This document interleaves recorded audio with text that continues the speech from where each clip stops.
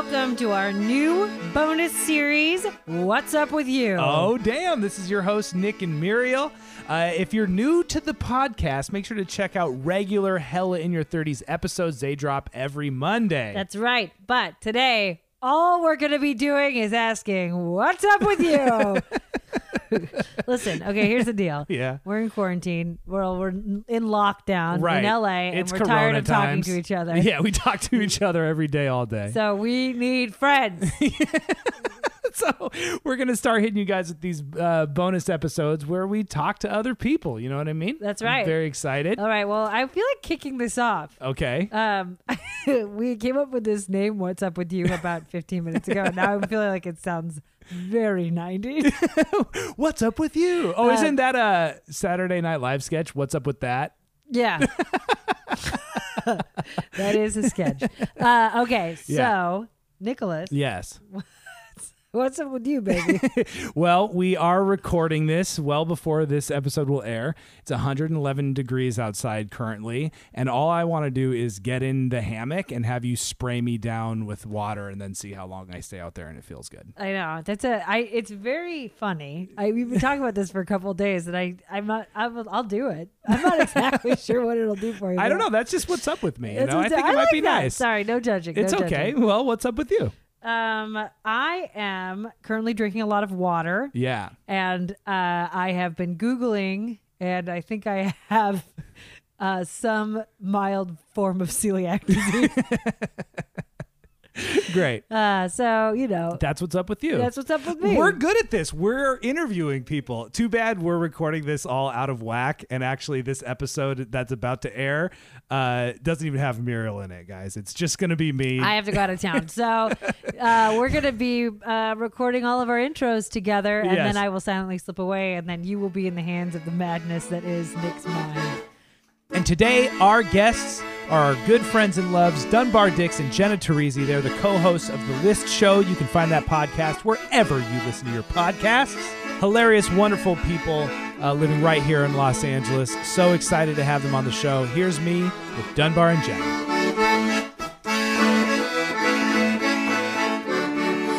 What happened? And then she was like, "You better not fucking interrupt me all the time." Oh, no.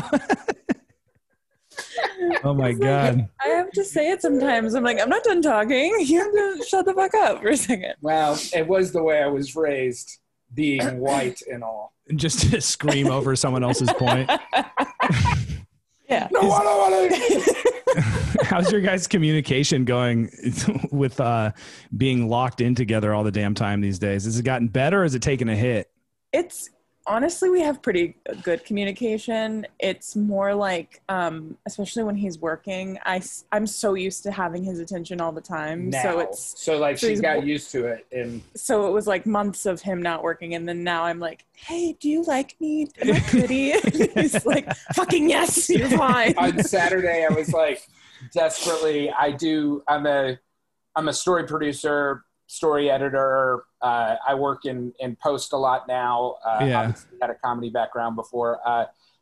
And so I got a bunch of footage, and, you know, when sometimes you get the footage and it's kind of not what we really want it to ultimately be in the outcome. So you have to like really construct the thing, and it's super tedious and takes forever.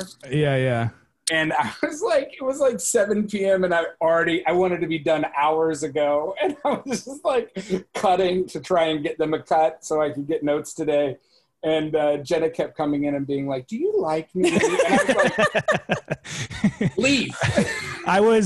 Muriel and I were snuggling on the couch, literally loving each other. Like, couldn't be more showing how much we liked each other. And she goes, do you like me? I'm so glad that it's not just us, because it's all the fucking time. We joke that if there were FBI agents like recording us and listening to us, it would just be us asking each other if we like each other and us talking about our dog's poops, being like, he had some popcorn. Yeah. And I think he got into something that's like plastic. I'm feeling some plastic. Oh no! Hey, Dunbar does a full grab and feel, so I don't. You got to. I don't, but he, yeah. You got to know what's going on in there. Sometimes it's like literally a full Q-tip. Like it just went through his whole. You know, At first I was like, I would never do that. But actually thinking about what kind of weird stuff you might find, I might pull the Jurassic Park when he puts his whole arm in the thing. Yeah. Put it all in. It's the same appeal. I also remember in I think it was, what was it? Beethoven, the movie with the great Saint Bernard or whatever. And the kids were like trying to find him because he was lost or whatever. And they came across a poop and one of the kids touched it and it was still warm. And that's how they knew he was close, you know? Yeah. Listen. I remember that. And I think about it all the time. Like, it's warm, he's close. They did that in George of the Jungle, another classic Brendan Fraser. So if you're being chased, definitely make sure you blow on your poops so they're a little colder. So they don't know that you're cold. Just take the extra 5 minutes. That's the moral.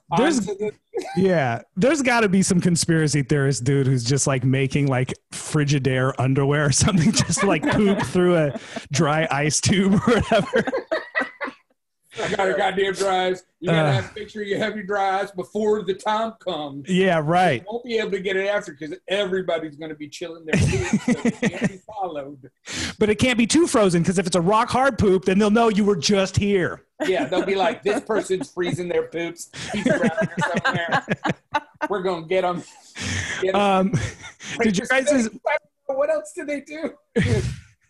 Hey, was your dog one, like when you guys, because you guys are working, you're busy people, you're running around all the time, and then suddenly Corona hits, you're in the house all the time. How did your dog react to suddenly you guys being there all the time? Exhausted. I think at first, because I actually stopped working right before Corona hit, and so I was already home, so we were bonding, and then Dunbar started working from home. So I worked from home for like the first 2 months and then got laid off, but that is more gig economy stuff than anything else. Right. Yeah. So he was so excited that we were both home because it was just me for a while. Now he is so over it. Yeah. He is like so tired of it. And we know this. Blankets. We know this because we had a Furbo, like a dog, what is it, camera, so it was a little thing and it like threw treats at him, and it's like a camera that you can like get on your phone and see how lonely and miserable your dog is without you, because that's all it is. It's just, we would just get on our phones and be like, what's Woody doing? And it's him screaming so sad. So we had one and we used it for a couple months, and we caught him a couple times, balling up the blankets and humping them, and we were like, oh, he's just letting it all out. Now he does it right in front of us. So he used to only do it when we weren't home. Now he'll drag the blanket from here, knock shit over, and just like go to town. So I think he's like, every once in a while we're like, he needs some time by himself. Right. Really, and let him go. But like the other day you had left, and so when either one of us leave, he's so depressed, and he just like parks himself at the door and stares at the surviving member as if they've done something to him, or what did you do to her to make her leave? Right. And then the other day she had gone to go social distance with a friend, and we're doing a bunch of like, we have a list of things that we haven't gotten to yet, and that we keep adding to it, apartment chores and like, oh, I need to reorganize this or do this. Right now I'm building a bench for our kitchen. Okay. To make our kitchen a little, this is my fucking psychosis. I was going to say, we have a list. It's his list. It's his list. I don't have a list. I'm like just watching YouTube all day. I'm fine. But he's like, we need to like organize these cords. I'm like, I don't give a shit. So anyway, I left, and all I heard when I left was like him frantically clawing at the door and barking. The whole time I like walk out of our apartment, go out, go back into parking, I can hear him like in the apartment just right. But it's good for him. Yeah, right. He's just like, do you guys like me? and we're all just as insecure as each other. Yeah, He's right. as insecure as we are. He gets it from us. He does. I think his anxiety was directly transferred from me. The funny thing is that like, in terms of our romantic life, we have to like, he is so aggressive at getting in between us. Like, Yeah. we're cuddling, like if we are like cuddling on the bed, he will like jump on the bed and like climb on top of us back and forth. We have to edge him out. He needs to be in between us. Oh my God. It's not like he's okay with just me. He's okay with just him. He wants to be touching us both. Yeah. Seeing us both. Yeah. So like if he's kind of over us right now. But if he could, he would be right here, shoved underneath both of our arms. Yeah. Oh, that's beautiful. Well, your guys, Woody is just like, I've never, because like, you know, I knew Dunbar through Muriel kind of, and I didn't, you know, you were a guy and you were funny and loud and whatever. And then I came over to your guys' house and you were just like so sweet with this dog. I was like, oh, people contain multitudes, you know? You were like, who's that funny, loud asshole, Muriel? Why did you invite him to Oh, but he's so sweet. He's so sweet. If you can see, he's right there. Oh my gosh. Right there on the wall. Look at that picture wall. Beautiful. Thank you so much. But, yeah. Okay, so you guys are engaged. Yes. We are. And your wedding has been postponed because of COVID-19. Yes. Yeah. Okay. Twice. Wow. Yeah. So I mean, I guess my assumption would be that's somewhat devastating. And then my next assumption would be you'd be like, ooh, there's some silver linings going on here. Yeah, to both of those. I think that we accelerated to the silver lining part. The first time it happened, the first time we postponed it, it was like literally, I was working, she was at home, she had just left her job, and we were in the middle of like, you need to go to the grocery store and get a bunch of food. Because remember like how apocalyptic it was? Yeah, for sure. In LA those first few weeks. And it was raining, which we also don't know how to understand yet. Yeah, right. Los Angeles. So it was like 8:00 in the morning in early March, and he like shoved me awake. He's like, I have to go to work. You go to the grocery store. So I got like beet pasta, just anything Whatever boxed. And so now we've started eating it. We're like, this is we finally ate the beet pasta. not good. 6 months later. This is not good. But it was like there was no toilet paper. I just remember going to the grocery store and there being like no toilet paper, no paper towels, no hand sanitizer, and I'm like, and we then are not prepared. The NBA canceled their season, and Disneyland closed, and we were like, oh, it's for real. So we made the decision super early on in March because we were supposed to get married in August 8th.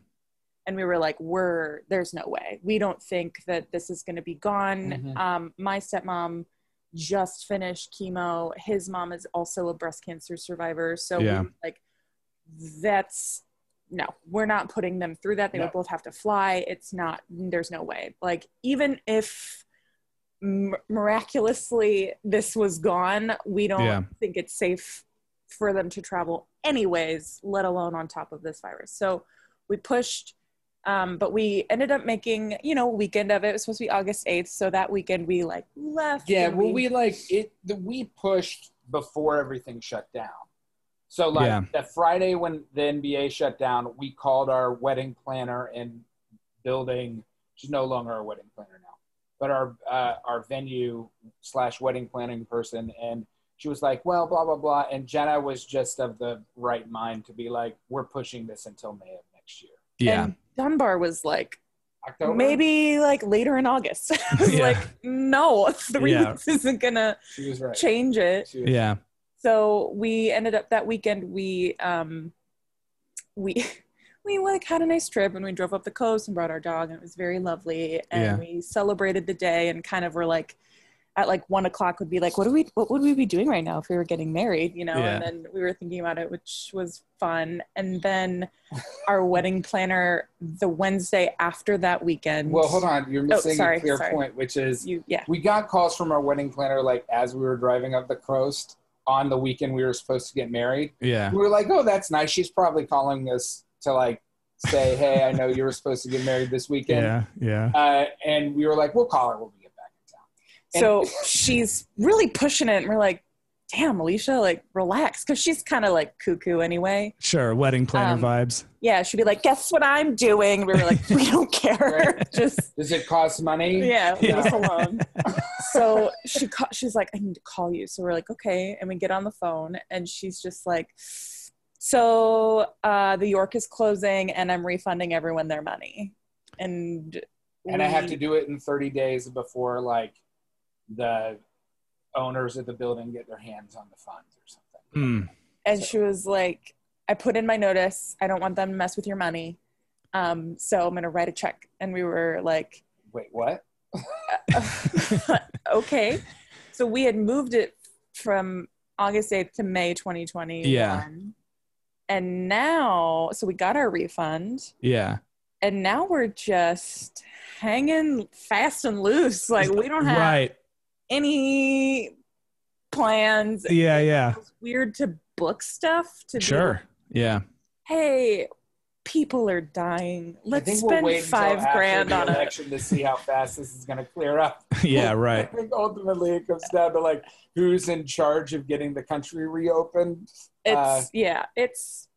It definitely feels weird, and everyone is doing this thing where they're like, just go to a chapel and just like quietly get married. Yeah. And both of us are not interested in that at all. And everyone says it like, you should just save the money and like elope. Right. But Dunbar and I have lived together for almost 3 years. We've been engaged for 2. We've been together for 4. We share everything together. Almost 4. Almost 4. Relax. We share everything. We share our finances. Like we cook for each other. We have our dog. We share each other's cars. It's like what fucking difference does it make? The difference taxes. Taxes. But the difference for us was the wedding and bringing everyone together and having our families meet. It wasn't for me to say this is my husband and him to say this is my wife. Yeah. It was the wedding of it because the marriage we're already in. Right. Or at least we feel like it. Yeah. So it felt weird for us to, because we would be like, okay, well, like, let's just go to Santa Barbara. But my sister will never speak to me again if I don't invite her. You need to invite your mom. But if you're inviting your mom, I have to invite my mom. She'll and if I'm inviting my mom, I have to invite my stepmom. Then it just would always blossom into like a wedding. Yeah, so, right. Totally. Yeah, I mean, we haven't done a lot. Muriel and I didn't realize how powerful the actual ritual aspect of it would be until we were in the middle of it. Yeah. You know, we like, there is something incredibly powerful about, you know, the vows and being surrounded by people who you love and trust and feel connected to more than anyone else in the world, and making this new vow with someone that you went out into the world and to find, you know what I mean? I totally relate to that. I mean, we had like a very small ceremony, like in a park, and a judge came and did it. And in some ways it felt like small and elopey or whatever, but it wasn't, because the same thing. I like let my cousins know and my aunts and uncles who live across the country, like, well, we're going to do this small little thing. Like, you definitely don't have to come. And literally everyone was like, we'll be there. Like, we're coming now. You know, no one wanted, you know, everyone wanted to be there, and it ended up being really special. And the doing it with your family component of it was life-changing for us. So I totally relate to why you want that. And I think it just comes down to, like, for us, I was probably more depressed about the wedding, us losing the venue and the wedding getting moved, than Jenna was. Jenna was like, whatever. I'm older, so, you know, I'm closer to death's door. Nice. But sexy. I probably suffer from the more, like, I just want to be married to you feelings than Jenna does. Like, we're already kind of in it, but I think that it just knowing what we want, it helps a ton. Yeah. And, you know, look, if this thing doesn't look like it's going to clear up in a year, you know, from now, we may change our minds. Yeah. But for right now, it's like worth it to us to like do everything in the time frame, you know, with everything. I mean, I could absolutely see why in these kind of like trying times going ahead and doing like a small court thing just to get the legal, the taxes, whatever, all that kind of stuff, you know, for health insurance and just who knows what's going to, you know, I do think that there's like maybe a benefit to doing that in the short term. you know, and then you're married and you have all the legal, you know, privileges that comes with. Yeah. And then, I don't know, you know, bringing the family together and really, you know, saying your vows to each other or something. I mean, I personally could imagine why something like that might make sense. But I mean, Muriel and I we're not facing a marriage thing, but just in terms of planning for the future on these like shifting sands, it feels impossible. Yeah. You know, it feels like a joke to, don't you feel like stone and to go forward with? Yeah, like, don't you feel like there's this, especially in LA and being in the entertainment industry, there's this little, like, you're hoping that the most positive outcome, this is going to sound really shitty, but I think it's true, is that there's an attrition happening to people that were on the fence about whether or not they were going to stay in LA and continue to pursue this. Yeah. And that, like, there's that part of us that is like, I'm in the middle of career shifts and still trying to work as a comedy writer. You know, I oftentimes refer to myself as a failed comedian publicly. Yeah, right. Yeah. You know, and writing a bunch, and that's been super productive during COVID. Yeah. But I think that it's like the other side of it is like, let's just move to Denver and Atlanta. Yes. We're having a lot of those conversations. Yeah, we are too. Why the fuck for sure. are we doing this? And what we want really ultimately is all of our friends to say the same sentence and city. And then we all move together. Yeah, it's like that improv game where you look down and look up into each other's eyes and say the same thing. It's like 1, 2, 3, 3. Let's move to Denver. Like in Atlanta, because I'm from the South and my family's on the East Coast, Atlanta. I grew up 3 hours from Atlanta. That always sounds enticing. Nashville sounds enticing, even though it's a way more conservative than we are personally. Yeah. Like, so we're just constantly there. But then there's that other conversation. You're like balancing two things. It's like, but yeah, like what a lot of people are fucking leaving town. What will we do? And like when things start to open back up, will there be less competition for things? And will people be less interested in like making that huge leap of moving to Los Angeles? Because I think the one thing that is very clear about the industry, not to talk too much about the industry, is that there was already a decentralization happening. Yeah. And now that's getting accelerated. Yeah. Because of COVID, because people are able to work from home and stuff. So, I mean, I already know that like editors, friends of mine are like, I can fucking work from home. This has all been a lie. Right. Yeah. I don't have to sit in my car for 2 hours every day. I can come in 3 days a week. And like when we have to do episode deliveries, but other than that, I can work from home and do fill episodes from there. Like why do we have to do this? So there is that element of it. There's also, the element of, in terms of planning for the future, I don't know where you guys live, but we're like, we'll go on Zillow and look at the houses around us and we're like, no, we can't afford a $2.5 million 2-bedroom tiny house down the street. We love where we live, but there's no way we could afford to buy.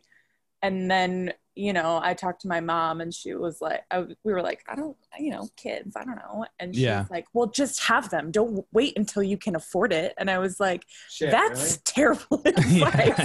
I'm not going to listen. So it's part of like, this is expensive. What do we do? And so we're be honest, super frugal too. It's like, we can't, if we talk about, because we'll talk about our wedding and we'll talk about the future and then we'll just both get hella quiet, hella sad, and then we have to like watch a movie and let's go to bed. Like, totally. Can we watch Moana? He put on Moana this morning. He loves Moana so much.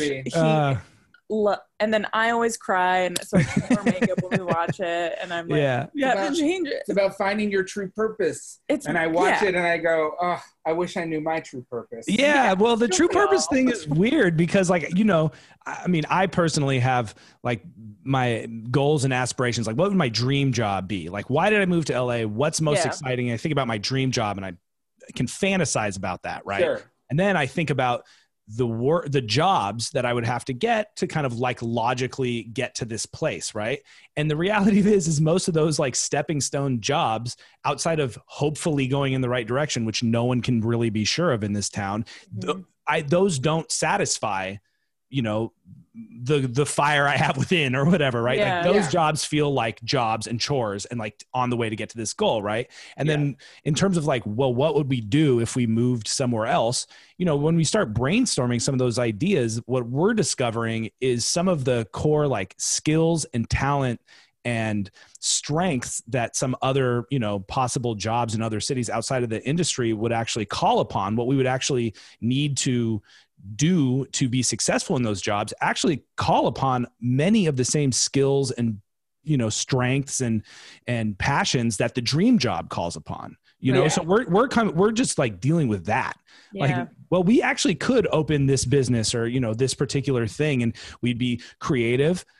We'd have our own autonomy. We'd be able to make, you know, decisions. We could bring our skills to it. We could bring our personalities to it. We could collaborate together on it, you know, and you start to think about that and it's like, I don't know, like, okay, well, maybe we should move home or something crazy. Yeah.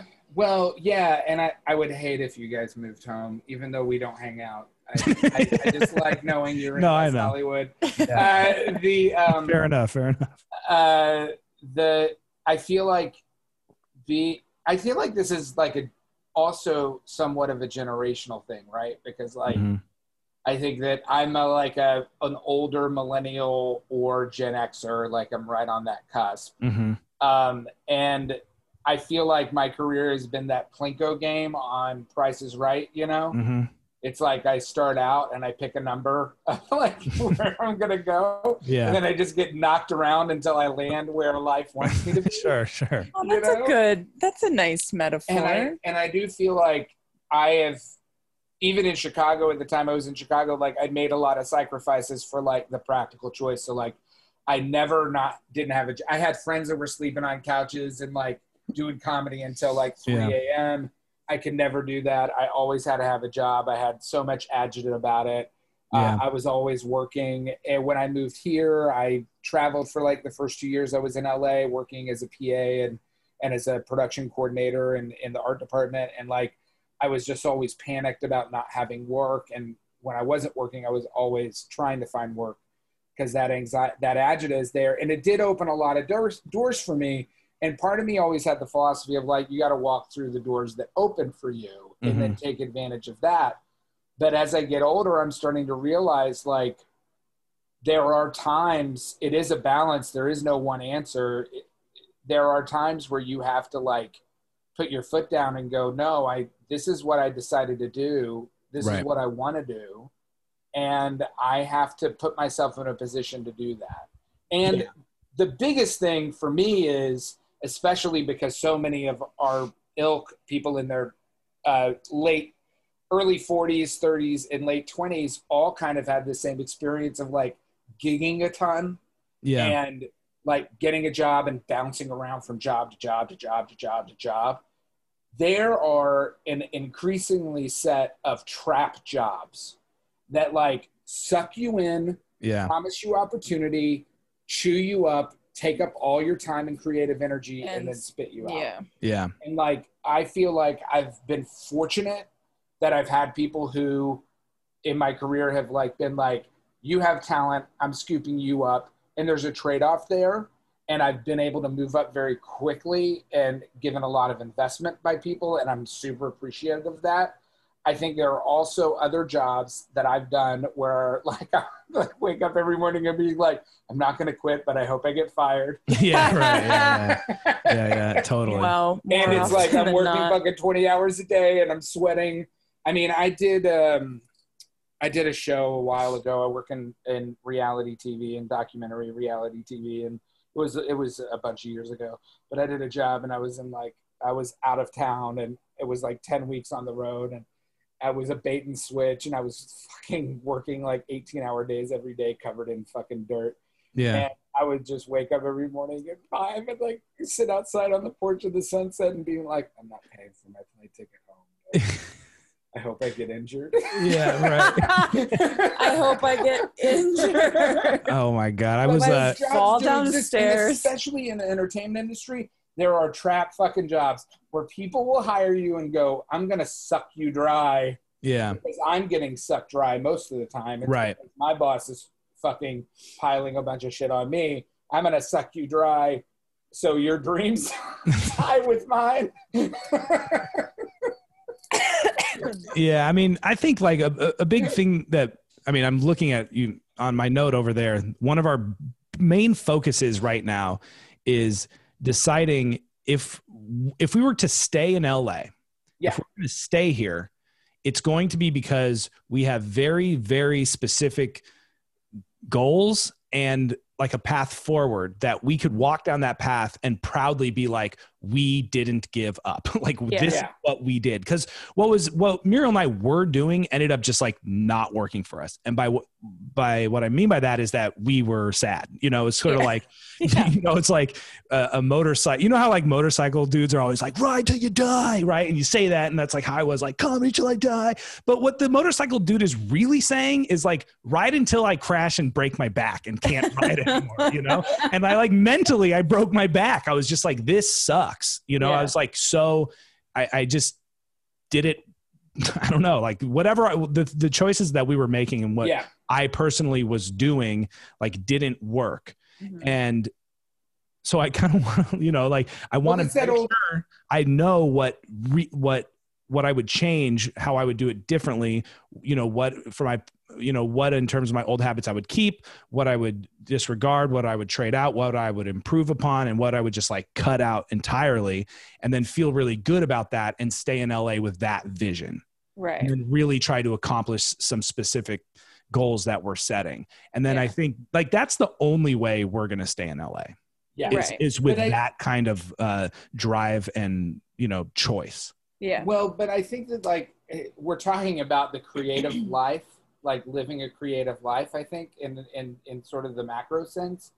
And like you are, if I was told at 22 in college that most of you will not be in a Broadway show. Is that what you're going for, Broadway at 22? Mm-hmm. I was like a big music theater dork. Song and dance man. I play three instruments, bro. I knew that, but I didn't realize you were 22 trying to be on Broadway. Yeah. I mean, I have friends that were on Broadway that I went to college with. Yeah. Very good friends. I was in a non-competitive, I didn't feel like it was super competitive, but it was very supportive, but also very challenging school. Mm-hmm. And a lot of our focus was on music. So like if you graduated, everybody knew like you could sight read, you could sight sing. You're like, the music directors were always like hiring people from our school because we were like fucking bam. Yeah, sure. That sounds so nerdy, but it's true. And I've quickly transitioned into comedy because I really wanted the challenge and I enjoyed it a lot. Yeah. But get back to my point. Like living the creative life, like if somebody at 22 was like, oh no, you're going to like be waiting tables in between Broadway show. Even if you make that big success. Yeah. There are going to be fallback jobs that you're going to have to take. I listened to an interview today because I'm obsessed with that Cobra Kai show for a number of reasons. Like I'm obsessed that it is a phenomenon. There are lots of things about it that I'm like, wow, but anyway, I was watching a video with Pat Morita and who was there and he was like, oh yeah, like before Karate Kid, I had a career. My career wasn't going well. I was taking any job possible. And he was kind of shading it a little bit. Mm-hmm. But as somebody who has that experience, I could hear him be like, oh yeah, no, you were a handyman, dude. Yeah, right. yeah. You were fucking you were the modern day equivalent of like, I'm driving Uber now, but I was on a Netflix show. Yeah, sure. That is like it. And I think that it's like, look, Charles Bukowski worked at the post office. I mean, he's a fucking huge asshole, but he worked at the post office. You know, T.S. Eliot was an accountant. Those are poets. But like so many people I know that you and I both know that are, by all accounts, outwardly are successful. Yeah. Sometimes they are eating shit and driving Uber. You know, sometimes that is the trade-off you're making. And I think there are several tiers from having some notoriety or having an agent and like moving forward, and also winning the lottery, which is what we're all kind of doing. Right? Yeah, right. Yeah. And the jobs, I think it started in the early 2000s, and I think it's our dumb luck, but those jobs of like working actors, working comedians who like are able to pay the bills, have a house, have a car payment, raise a family, subsisting off of those mid-level bookings. Yeah. It's not our fault. They've disappeared. They've disappeared. And if you even look at like, I was, we don't have cable, but my family does. So when I was visiting them, they watched a lot of Food Network, and it's like Guy Fieri's Supermarket Games. And then there's like a commercial for Amy Schumer's new Food Network show. And she is, by all accounts, a famous comedian, and she's had movies and she's had shows, and she's got to do a fucking Food Network show, you know? Like, it's not like, I don't know. What I was thinking about earlier, I'm younger than both of you. What? Thanks for You're so old, sweetie. Old as shit. So I have old as shit, Dunbar. Old as shit. I love you so much.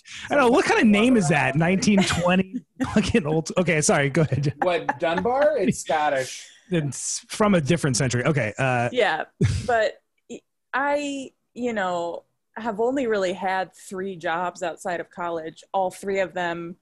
One was working minimum wage at a retail store. One was working as a front desk person at a comedy theater, which I was like, I'm here, I've made it. And it was terrible. Yeah. And then I went a completely different route, and I started to work at a luxury furniture gallery, which was also shitty. So I've seen 3 completely different kinds of like shitty people. I worked in customer service, and I'm like no closer to where I quote want to be. But I have this conversation with myself every day. I'm like, I don't even know what it is. Yeah. All I know is the feeling that I have when I like what I'm doing. And my whole life, I never like had someone, well, I'm not trying to get mushy or anything, but I've never had someone like believe in me so much as Dunbar does. Yeah. And he's like so invested, so cute. He's so invested in like me finding happiness, not necessarily in a job, but in anything that I'm doing. So like, even if it's, I used to really love hosting. I was hosting graduation shows for people at the Second City, and I remember loving doing that. Yeah. But also knowing that that's not something that everyone gets to do. And so it's like jobs are soul sucking regardless if you're in the industry or not. Yeah, right. And so for a while I had to talk to my therapist, and I was like, is it me? Am I soulless? Yeah, right. Like, no, you're not. You're fine. Everyone goes through this. My job is soul sucking. I was like, you don't get to say that. That's great. Look, hey guys, I'm sorry. This free Zoom session is about to end. I did not pay for the upgrade. So I just have one closing question for you guys. Okay, great. This has been great. Do you like me? Yes, Nick, very much. Thank you so much. I like you. I don't know. Dunbar doesn't look like he likes you. I love you, Nick. I love you guys, man. We have such crushes on you and Muriel. We do. We have a couple You're favorite. And you guys are very weird. You're very weird about it, Nick. And it's okay. I love it. Thank you. Also, I will say, I don't know if it was like an offhanded comment or something pointed, but Muriel came back from hanging out with you guys. I think she was recording a podcast with you guys. And she was like, Dunbar encapsulated our podcast perfectly. He said, it's a podcast about navigating our modern dystopia or whatever. And we've been saying that. That's how we start every episode. For either being, I don't know, like, I don't even know what the energy was. Like if you were like, if it was pointed or what, but it made an impact. And now we just stole it from you. So yeah, I don't even remember. You could have just not said anything. No, I always make it a point to eventually tell the person whose jokes I stole. I think it's apropos, though. One, to give a shout out, I know we're running out of time. Yeah. Your podcast is great. Thank you. Thank you guys so much for having us on Yeah, board. what a treat. We think we listen to the show, genuinely listen to it, and we're like, we know you. I know. We're friends. It is. That genuinely is so mind-blowing to me, because we all know people that do a billion things, you know? Yeah. And like, to actually have a friend in this city listening or watching anything that we make is so powerful and meaningful. So thank you. Well, listen to my podcast has turned into the new, hey, do you want to come to my improv show? Yeah, right. Yeah. And the answer is mostly no. No. Most of the time, no. Yeah, and I'm always amazed that people, I have a podcast that Jenna is on called The List Show. Check us out at thelistshow.com, at The List Show on Instagram and Twitter.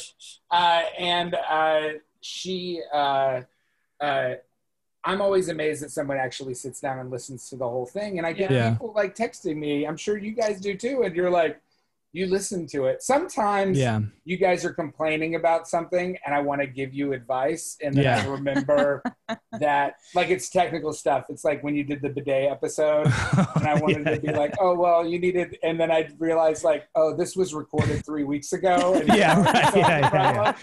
yeah, for sure. And with that in mind, I have no idea when this episode will come out. So. Perfect.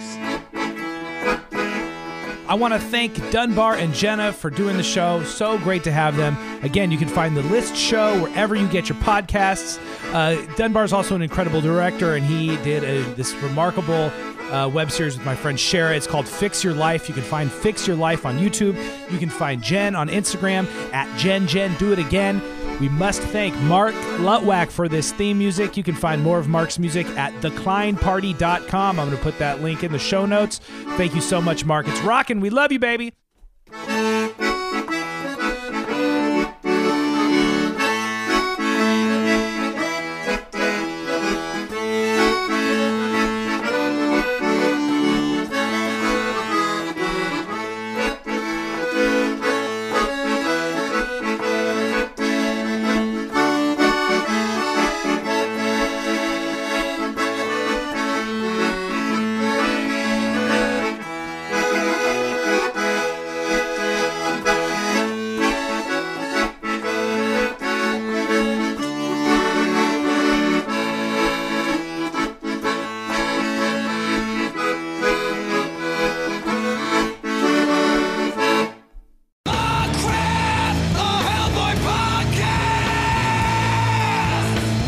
I'm Kate Thompson. And I'm Mark David Christensen. And together we host Crap, a Hellboy podcast. The show dedicated to the half-demon hero brought forth by writer-artist Mike Mignola and published by Dark Horse Comics. Each week we discuss everything Hellboy. Plus his expanded universe with the BPRD, Abe Sapien, Lobster Johnson, and many more. That's Crap, a Hellboy podcast on Campfire Media or wherever you get your podcasts.